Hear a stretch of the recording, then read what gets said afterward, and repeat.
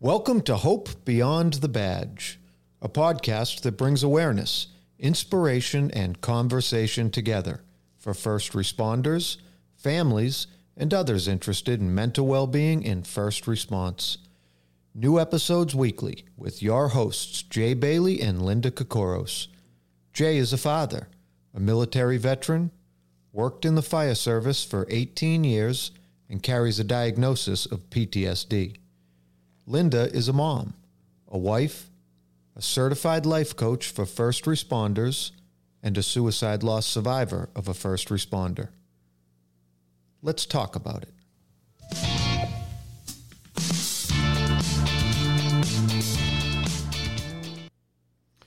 Rob Ramsey is our guest on today's episode.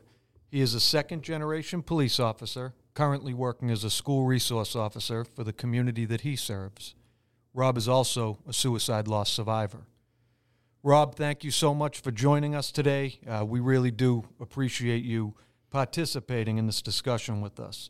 To start, I'd like to say that I'm very sorry for your loss and ask you to start by taking a moment to introduce yourself to our audience. Thank you very much. I'm happy to be here today. Just a little bit about myself. Like I said, I'm a police officer for the town of Hingham. Been there for about 28 years, I think, at this point. Been the SRO at the middle school for the past 18. I'm trying to think. Grew up in Hingham. Went to Northeastern University, so go Huskies. And I was lucky enough when I was going through Northeastern, I had two co-ops, one with Cambridge PD and another one with Dover PD before I got hired by Hingham. So it's nice because I had a little mix of everything before Hingham came along. I also have a TV show that I do with my partner in work, Tom Ford, who's a high school SRO, called Cops and Kids, that can be seen on local Hingham cable channels, that was nominated for an award a couple of years ago for Best Community Show. We lost, but at least being nominated is, kind of a nice thrill. Yeah, it's cool. Yeah, it's pretty cool. And this past year, not to my own horn, but this past year I was actually won SRO of the year through the state Criminal Justice Association. So excellent. That was nice. Yeah. Thank you for sharing that. Thanks. I'm also the father of two boy, Aiden, who passed away back in December, and Finnegan, who's 14, going to be a freshman in high school in a couple weeks. So. And Finn is with us today. Yep. Thanks for joining us, buddy. So, Rob, thank you for sharing all of that with us. Take us back a little bit to, you're working in Hingham, right? Hingham Police Department. Yes. And you're SRO for Hingham. Is it middle school? What age groups do you work with? Mostly middle school. When I first took over the SRO job, 18 years ago, it was only me. So I was bouncing between the middle school, the four elementary schools, the high school, the private schools. It was too much. And then they end up they had a high school SRO, but they dropped out because of budget. They brought the high school SRO back, which was nice. And now we have an elementary school SRO too. So there's actually four of us now. Oh, wow. But I handled Hingham Middle School, St. Paul's, which is a private Catholic school in town, and Derby Academy when needed. Yeah. So working with a lot of kids, right? You see a lot of stuff going on, especially since COVID, right? Yeah. A big change. I see the way your reaction was to when I said since COVID. Is a huge change in, how would I say, the personalities or behaviours of kids when they came back into school. Do you want to share about how did you guys be able to adapt to that as a police officer, but working closely with kids? It was difficult. Part of me liked COVID because I once I figured out Zoom, I thought that was a little easier. Yeah. Which I can tell. I don't know if it's appropriate on the podcast stuff, but some stories about Zoom are pretty funny with kids' pets like showing up in front of the camera, but you see the back end of the pet as they're patting their head, But since they came back, it was more manners. Like a lot of kids were rude to each other. The school handles a lot of discipline more than the police now with the police reform bill. Yeah. But like I said, the kids were very rude to each other. I think a lot had to do with the social media and the fact that they were more online and they could get away with a lot more and not being called out on it. Yeah. But this past year, at least what I could see with the 6th grade coming in, it was kind of back to normal a little bit. Kids that managed, they respected each other. I don't know if it's just that class, because each class has different personality. Yeah. But it seems we're getting back to quote normal, whatever normal was. But things seem to go in the right direction. Yeah, it was sort of like hard to be able to adapt to the change, right? Yeah. Some people having a hard time making adjustments to what needed to happen, and then also being out of school and being afraid, right, of getting back into school and still worrying about being sick or getting sick or getting COVID and all that type of stuff. Yeah. Yeah, that was a big thing too, the unknown. No one knew what was going to happen when it first hit. When the school shut down, all the school, at least that was 2020. I think maybe it's confused. Yeah, 2020. So the school was only concerned about the main classes. I teach there at the middle school. They didn't care about me at all. They're like, don't worry about it. We got to deal with math, science, English, history. So I went back on the road. And for the police department end of things, it was awful. They're trying to find rubber gloves, which we had some, but not, guys are going through them 4 or 5 a shift. Unlike, if you go to medical aid, you throw them on, but that's maybe once a day. Yeah. And then trying to find masks for us. Yeah. And the wipes and the hand sanitizer. They're just like, here you go, wipe down the car, but try not to get sick, because everyone thought, you're going to die if you get sick. Yeah. That was the scary part on the police end with COVID. Yeah. And then I think the kids, too. I think that, seeing the residual effects of that with the kids, too. There's going to be some study, I think, in like 10, 15 years from now that with everything that's going on with this generation, it's either going to be COVID or social media or something else. I think that's going on. Yeah. All different combination of different things, right? For us. And I remember also COVID here, because we operate like a little cafe here and having to adjust to also trying to get the gloves and the masks and all of those type of things, and the anxiety amongst ourselves. And it was my job to make sure that my staff were comfortable here, being here every day and not getting sick and then going home, So I get it, like how stressful that could have been for you guys, especially as a police officer, having to go to work, right? Because you were on you couldn't. Hey, you're a police officer. You still had to go to work, right, every day, and then be able to have to go home to your family during that. Jay, you want to chime in? Yeah, I was wondering.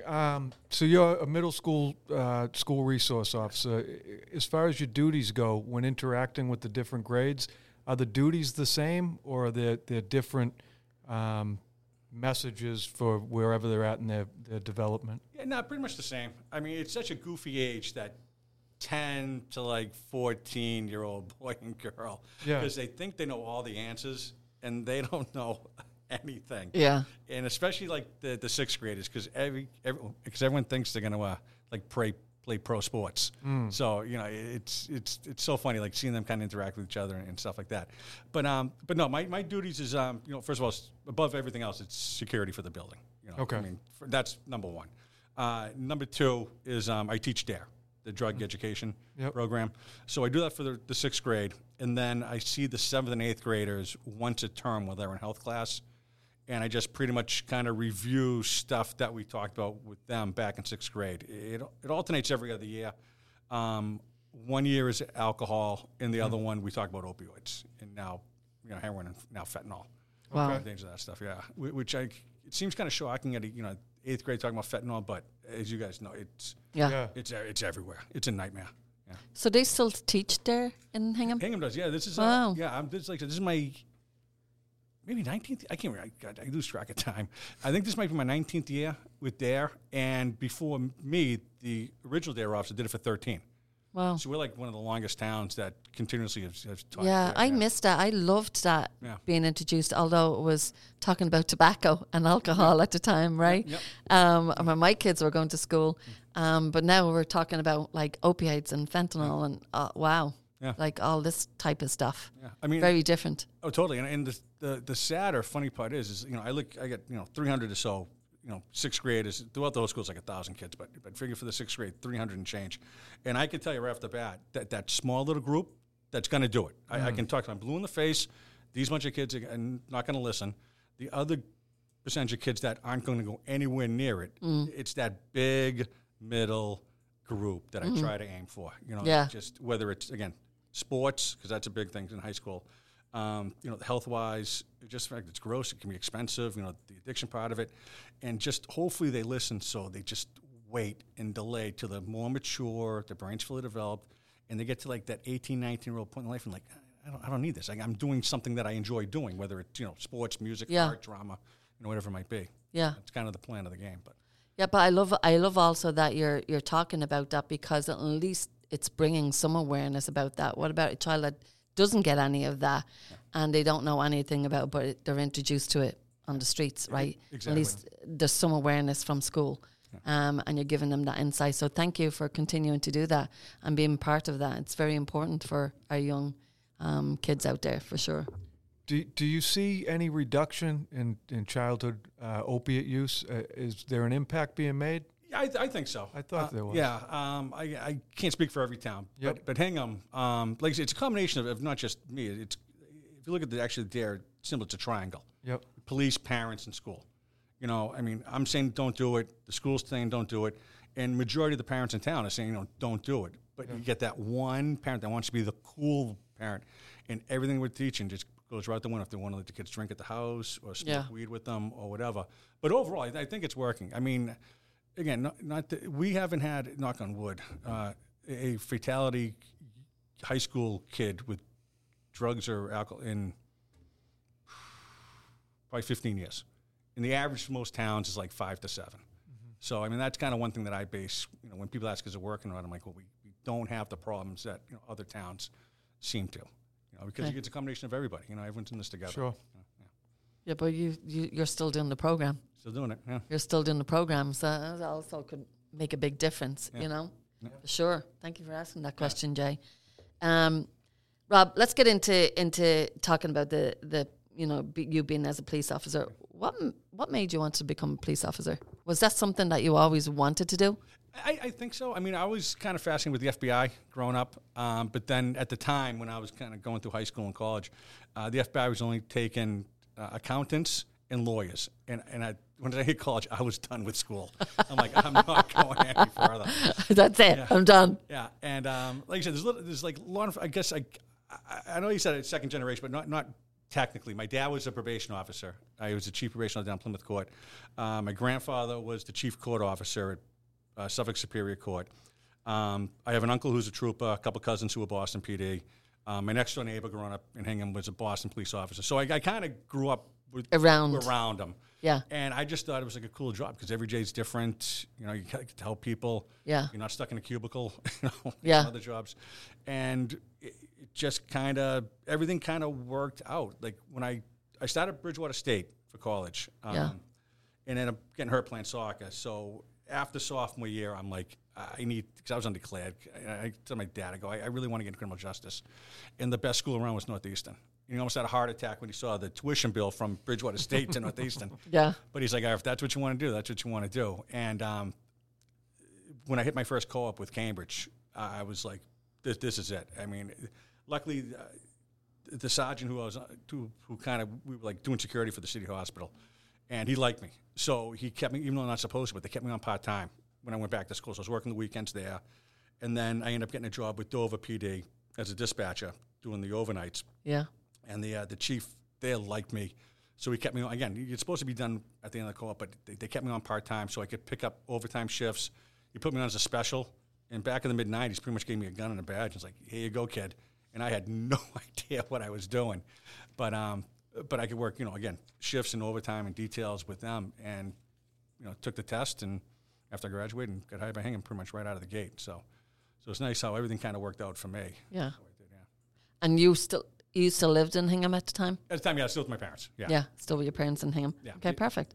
What's your favorite? I suppose maybe it changes over time. I don't know. What's your favorite part of your job?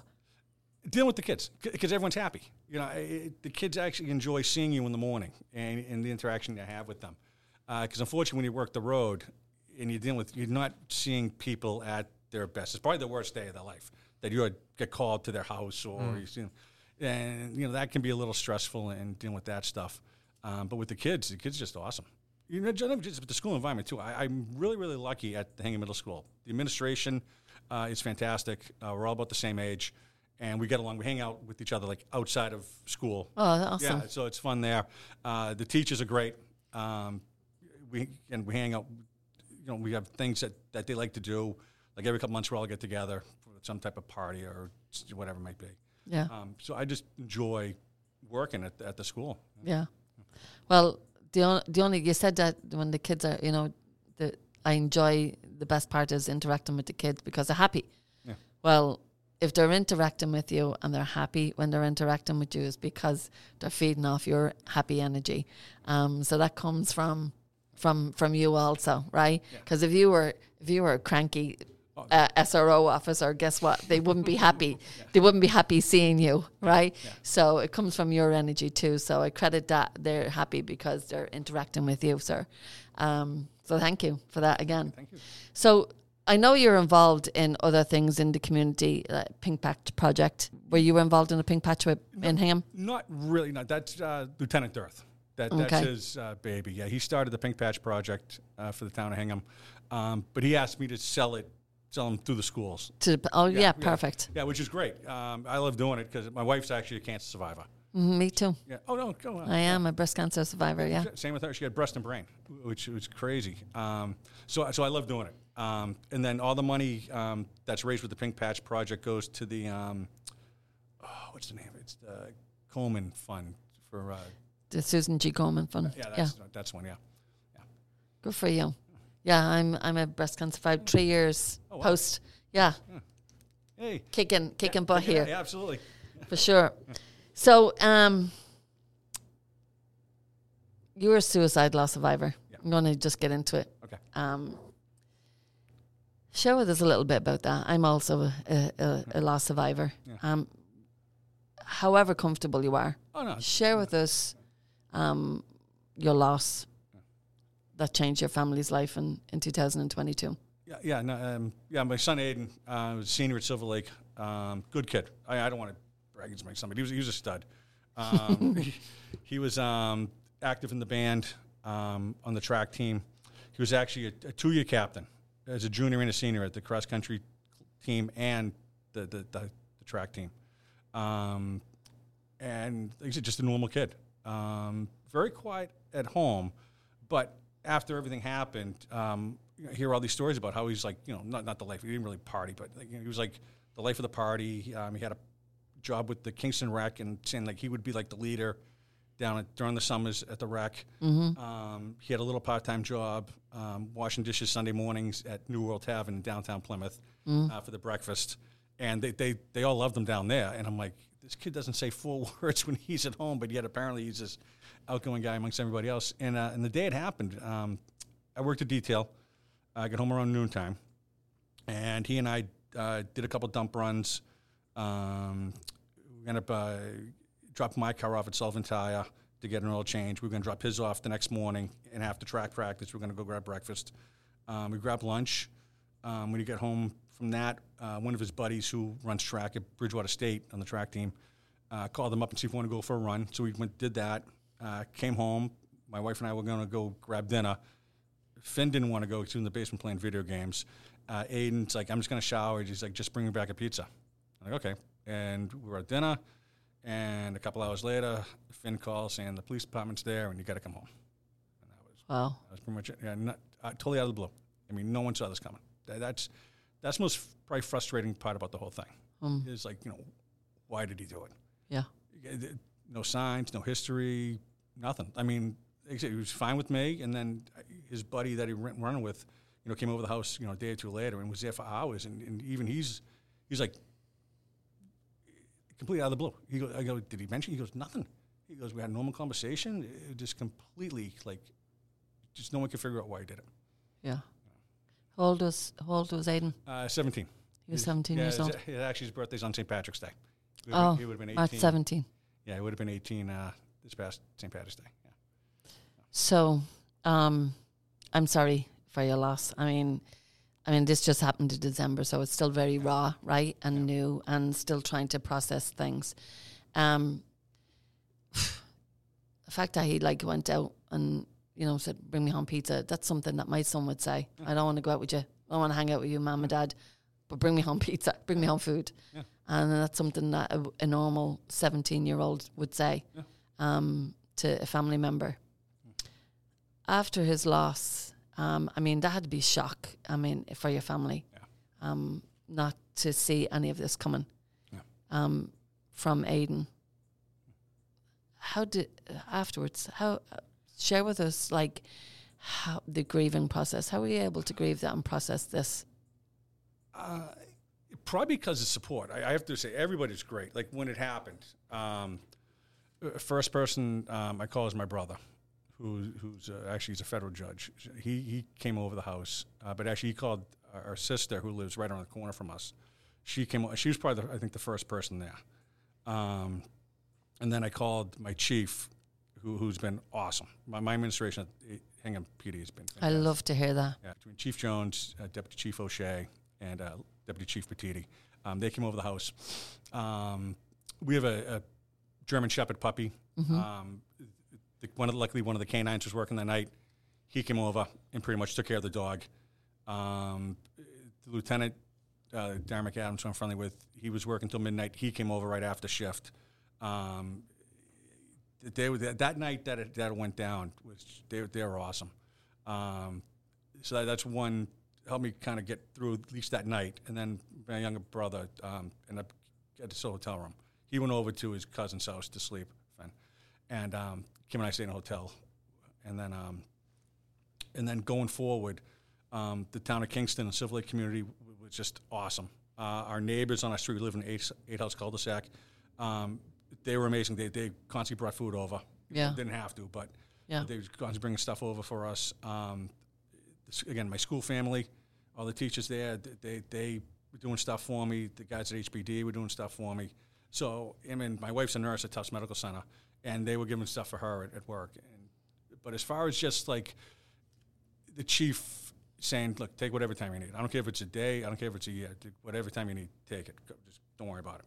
And I was out for probably about a week and a half, I think, before I went back to work. Because I was sitting around the house watching, The Price is Right for, more than 5 days. I was losing my mind. Yeah, well, when you're actually sitting at home, right, and not doing anything, it sort of leaves space open for you to just your head to go elsewhere. Yeah. I totally relate with that. Can I get in and talking about the support? I can see Dr. J wanting to chime in there. Do you want to chime in? I was wondering if there was any official resources. Were there any? It sounds like you had supportive friends, family. Were there any official resources or any official outreach to help you through the grieving process? No, they asked if we wanted any. But I turned them down. Like I was pretty good. I mean, I've dealt with, not personally, but I mean, I've dealt with loss before. Through work. And also, both my parents passed away years ago, and with Kim going through the cancer. So plus I'm kind of an introverted guy anyway. So I turned him down. We were more concerned about this guy, but he was good. There's like I said, he's very active in the town, and one of the kids that he's friendly with, who plays football with him, his mother works for Hope Floats, which is a support group in Kingston. And I'm aware of them. She was constantly, with talking to my wife Kim about getting, Finn and us if we want to go, and we're like, we'll see. But just things kind of, once we get back in the routine of work, everything, kind of seems to be okay. Yeah. So the resources from the department, that's huge. Yeah. Oh yeah. To be able to to get through that initial time. Yeah. Do you want to share with us, like, was there talking about it in work when you went back to work openly, or did anyone mention it to you? No, no one brought. Everyone's like, sorry for your loss and stuff like that. How you doing? But no one ever really brought it up. Yeah. Per se. But again, I had a nice little buffer. Again, I call my partner at work, Tom Ford, is the high school SRO. He lost his older brother to suicide back when Tom was in high school, going back 20-something years now. So Tom kind of had an idea what I was going through. So Tom was kind of the go-between between everybody at work and even the schools, because he's the high school SRO. Yeah. And me. So it was good to have that buffer. Yeah. And like I said, so that kind of worked out. That was a good good thing too. So he was able to help you through that grieving process and be able to help you what's going on.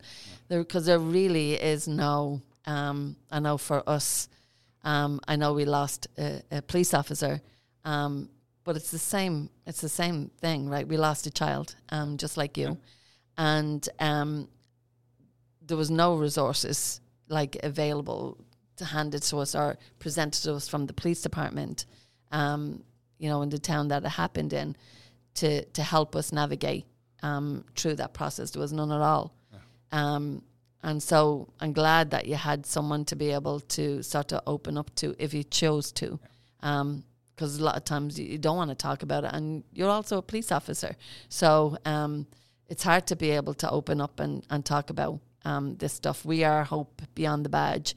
So we want to make talking about emotional wellness amongst first responders a normal, so that people are talking about it within the departments, not only for police officers, but for firemen, dispatch, EMTs, the whole culture as one is to be able to talk about it openly. So I'm hoping that people in your department, if they are struggling from whatever they see, because regardless, you're an SRO, so you're not out on the roads, right, a lot. But there is others in your department that are and see trauma every day. And it can be hard and might not go home and talk about it with their families or share it with families. And then before you know it, it just adds up and adds up and adds up over time. But I want to extend that if you ever want to talk about loss or grieving, or I'm always available to chat with, for sure. Just be an ear or a shoulder to cry on, whichever you choose. Both are available. So I just want to offer that to you. I also want to sort of bring to attention that Plymouth County, you live in Plymouth County, right? Yes. In Kingston. There's now going to be a new Plymouth County Loss team, LOSS team. It's just very new. They're going to be involved in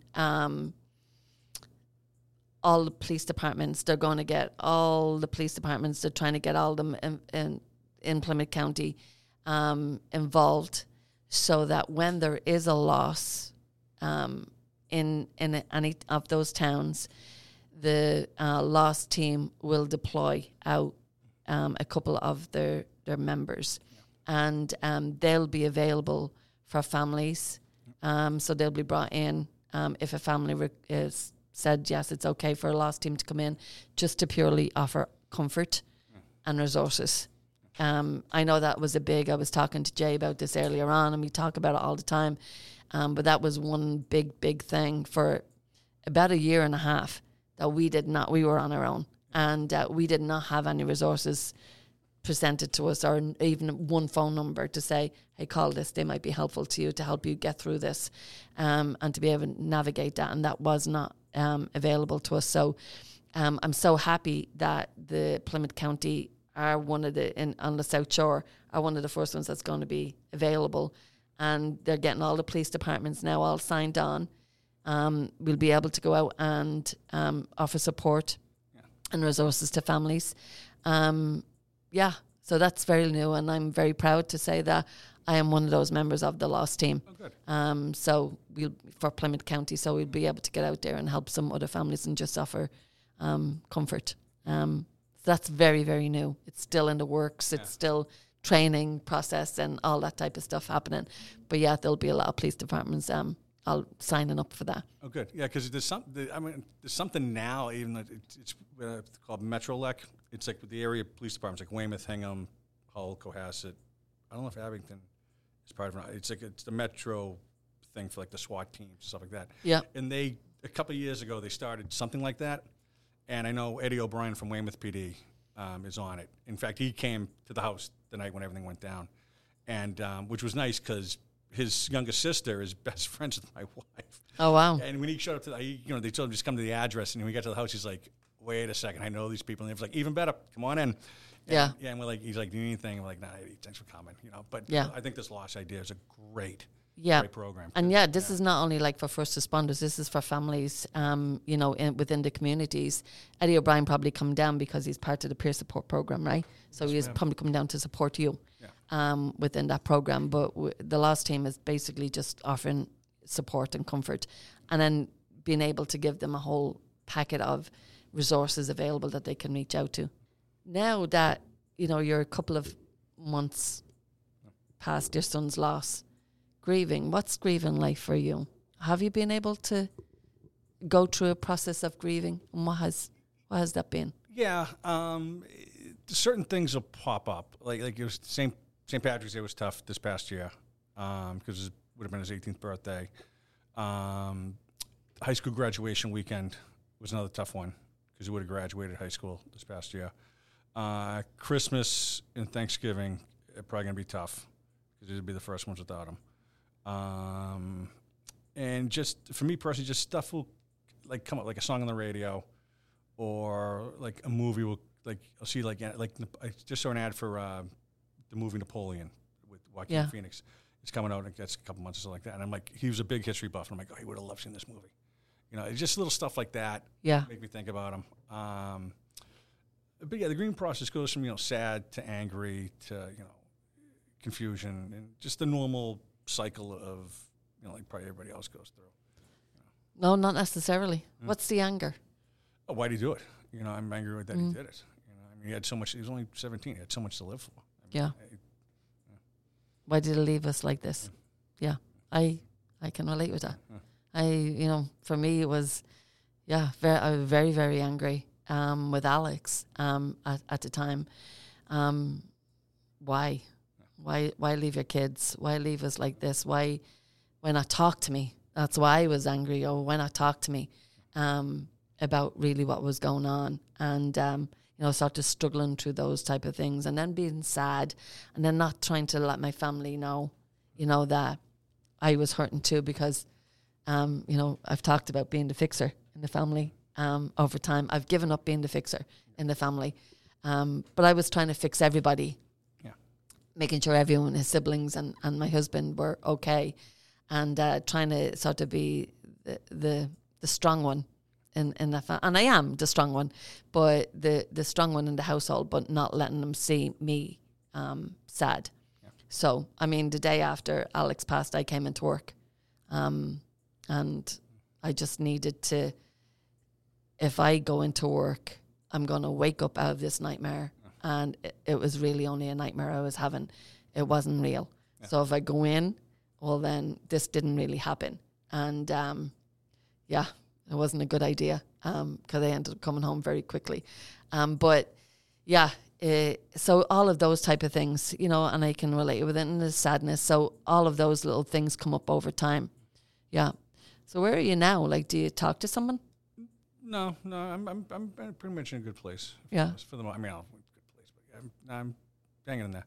Yeah. A lot of school. When I get back to work, that was the big thing. Just getting back in the routine and doing stuff like that. And his schedule kind of keeps me busy too, between everything he's involved with. Yeah. So. Do you feel that your family have connected more because has it brought you closer, or is it? Do you talk about it at home? No, we don't really talk about it at all at home. Yeah. But no, we're a little bit close. We're kind of a weird dynamic at home because my wife's she's a nurse. She does the overnights. And I'm on day shift, so we're kind of always two passing shifts in the night, it seems. Yeah. Everything revolves around, well, it was Aiden and Finn now. Everything just revolves around Finn, whatever his schedule is. We just kind of work around that. Yeah. Yeah, I get that. Yeah. There was a time when my husband couldn't even mention Alex's name for 3 years. If I went home and I'd say one of Alex's buddy, all of the Abington guys come in, and I would say one of Alex's buddy came in, his hand would go right up, and I can't talk about it. I can't do this. And so I wasn't able to sort of talk about it at home. Talking about it in here with other first responders who were coming in consoling me, that's how I was that helped me through it, but being able to talk about it. Was there any shame in it for you? Like, did you feel any shame? At first, like a stigma? Yeah, at first I was kind of concerned what people would think about us. Yeah. But then I'm like, F them. I mean, it is what it is. It was, like you said, it's completely out of the blue. Yeah. No signs of anything. Yeah, absolutely. I totally agree. And I love that attitude that you said, there was a stigma and a bit of shame at the beginning, and I felt that too. And then I realized, well, there's so many other first responders that are struggling, and people in general are struggling, and I want to help. Yeah. So I've turned my energy into helping others, and that has really also helped me heal and sort of connecting with my friend Jay here, being able to start to get through all of that type of stuff. Yeah. Do you have any passions, anything that you enjoy doing recreationally, things that you do for fun? Golf, usually. I don't play as much as I did before the boys came along, but I'm getting back into it, which is nice. Yeah, I'd say golf is probably my big thing, or just watching, Aiden and Finn play sports. That was kind of my big thing. I mean, both growing up, they both played soccer, baseball. Aiden was a decent athlete. Like, he was fast. So once he played soccer freshman year at the high school. He got cut sophomore year and went right to the track team. And that was like a duck to water. He just excelled at that. Like I said before, but Finn played soccer growing up. Now he plays football, basketball, baseball. Does track at the middle school level. He's either, for the summertime, he's either doing summer basketball, summer baseball. For the track team, he qualified in 3 events at the state. Yeah, so qualified for 3 state finalists events, and he made the Papawana football all-star team this past year. So he's good for you. So you're busy. Yeah, so he's busy. Yeah, which is probably another way how we're kind of dealing with everything. Just like I said, stay active and keep moving. Yeah. Gotta keep moving forward. Yeah, you have no time to think about anything else. So because you're involved in the school, right, and Aiden was still in school, and you see kids on a daily basis, and you also probably more than likely see kids struggling. Yeah. What would you like to see that maybe might be missing in the school system, that, or even in departments, that would help, especially for families or kids who are struggling, like mental-wise, like emotional-wise? Yeah, that's a good question. It's tough to compare. Hingham's really good. Hingham's got a lot of resources, so I'm a little bit spoiled. We have adjustment counselors, we have guidance counselors, we have a school psychologist in the school. So if a kid's struggling, actually what happens usually every other week, myself, the counselors, the administration, the nurses, we have a meeting. Oh, wow. And we pick out kids that we see, if somebody be struggling or something's going on, and right away, either the guidance counselor kind of, pull them in, and then from there, whether it goes to the adjustment counselor or the psychologist. Yeah. So it's a nice little kind of filter system how we kind of get things set up at the Hingham Middle School. I don't know if every school does that. Yeah. But that's, I think, amazing how we have it set up at our school. I don't remember that happening at Braintree High School. Yeah. Again, my daughter was struggling. She has an anxiety disorder, and it was really, really hard. I mean, she struggled really hard, and I used to have to fight to get help, Yeah. So the fact that you are sitting down and talking and having meetings, what kid might be struggling, or you notice behaviour changes amongst the faculty, right? Yeah. And yourself being in the school makes a big difference. Yeah. Being able to say, hey, notice, just like sort of peer support in the departments, right? In police and fire. Yeah. You notice there's something wrong, and we're concerned about you. And another thing too is every morning when I come into school, I'll check the police log, and I'll see if any cases happen involving any of the kids at school. Like, let's say if there was a domestic at the Smith house, and say Susie Smith is a student at the middle school, I'll notify the guidance counselors and the administration. They will then notify that kid's teachers to say, look, if she's acting up or something like that, just to give you a heads up, there was a domestic at the house or whatever happened. Oh, wow. Before. So the teachers now have a heads up. Wow. Because back in the day, when we were all probably growing up, if some kid was acting up, the teacher would be like, go to the office. Yeah. And, the kid just came from now I'm in trouble. Yeah. Why? He's acting out. Now he's like, oh, now I'm in trouble. And that would just spiral out of control. Yeah. So at least now it's more, not really kid gloves, but at least they know ahead of time and they can kind of deal with it and prepare for it, which again helps a lot. Yeah. Well, yeah, it sounds like that the school faculty are sort of being more proactive rather than reactive, right, to a situation, right? So instead of something getting out of hand with a child, right, in school, that they're able to sort of address it beforehand, and hopefully maybe they catch something before something drastic could happen. Yeah. And I love that. I mean, we're both certified in mental health first aid youth, and we've been trained in all of that type of stuff. Is any of the faculty trained in that type of stuff? Not that I'm aware of. No, we have the school psychologists and the adjustment counselors that I believe they are. Yeah. There's a lot of trainings free out there. Mental health first aid. Plymouth County offer it for free. Mental health first aid youth, right? And lots of faculty and teachers can get trained, so they can bring someone in and get trained for free so everyone is aware of all the different behavioural changes in a youth, for sure. Is there any type of mental health educational component? Like I know that you educate the kids about the dangers associated with drugs and alcohol. Is there anything, if a kid's not identified, say, is there a presentation informing them about mental health signs, symptoms? And if not, is that necessary? That's a good question. Not with the kids that I believe they had one for parents. Okay. But the problem is when you do something for the parents at night, it's like you're kind of preaching to the choir. It's like the same parents show up to the people who you want to come don't usually show up, you know. But I believe it was offered last year, something about mental health for parents. Do you think it would be a benefit for children to be educated, understand more about mental health symptoms to watch out for in themselves, or even their friends? Their friends. That's the key. A lot of times we're told stuff from the friends, which is nice. Especially the middle school kids like to talk, which is nice. Yeah. They kind of close up more when they hit high school because they think everything's okay. They're going to kind of get by. But middle school age is great because they just run their mouth all the time. Yeah. I mean, I'd be open for that if we ever had it, but. Well, you should look into it. Plymouth County Suicide Coalition and Awareness, they offer those programs all the time, not only for parents to be trained in mental health. They could also go into the school and teach the faculty, but they can also have a module that's based on teaching the kids.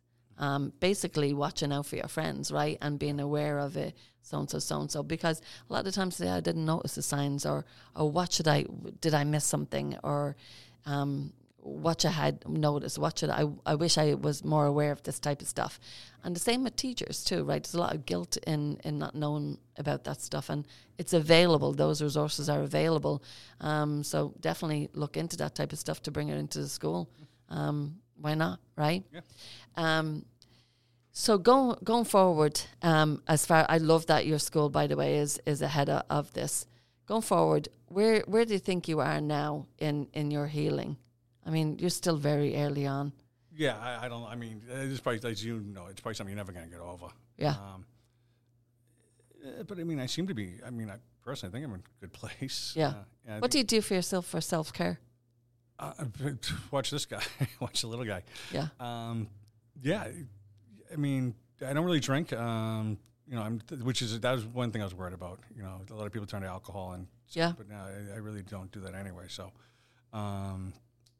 just kind of stay busy. I mean, honestly, keeping yourself busy. Yeah. So it'd be nice to start to do something for yourself, getting into that little bit of golfing, right? Yeah, I hope so. Because even though I mean, this is a joy, right, to watch your son. I mean, every father or every parent wants to go and watch their kids playing in sports and stuff like that. But also having that little balance for yourself too is important. I know I've learned that, nearly 5 years down the road, to sort of have a little balance for myself in there, whether it be just something even small, but I'm noting it that I'm taking time for me a little bit more, where I wasn't. I was work, and I'm just sort of taking a little time for me now. So I'm passing that on to you too. Just giving you my little bit of energy, passing that on to you, sir. I thank you for coming in today, for sharing your story, your sons with us, your family, your job, and your joy in what you do every day and helping kids. And that was one of the things that you said at the beginning. You know, I said, what was your favourite part? And you said, the kids, they're happy. And I do believe that they feed off your energy and being able to deal with it. And thank you for sharing and come in with us today. Officer Ramsey is a suicide loss survivor. He shared with us the loss of his 17-year-old son, Aiden, how the support he received from his department was crucial for him during the initial shock of his son's suicide, how his community at school and at home got the family through that tough time. Officer Ramsey puts his energy into supporting kids. He clearly loves what he does. It showed as he sat across the table from us. We feel that early education in schools about mental wellness is important, and we encourage school departments towards providing it. Until next time. Till next time.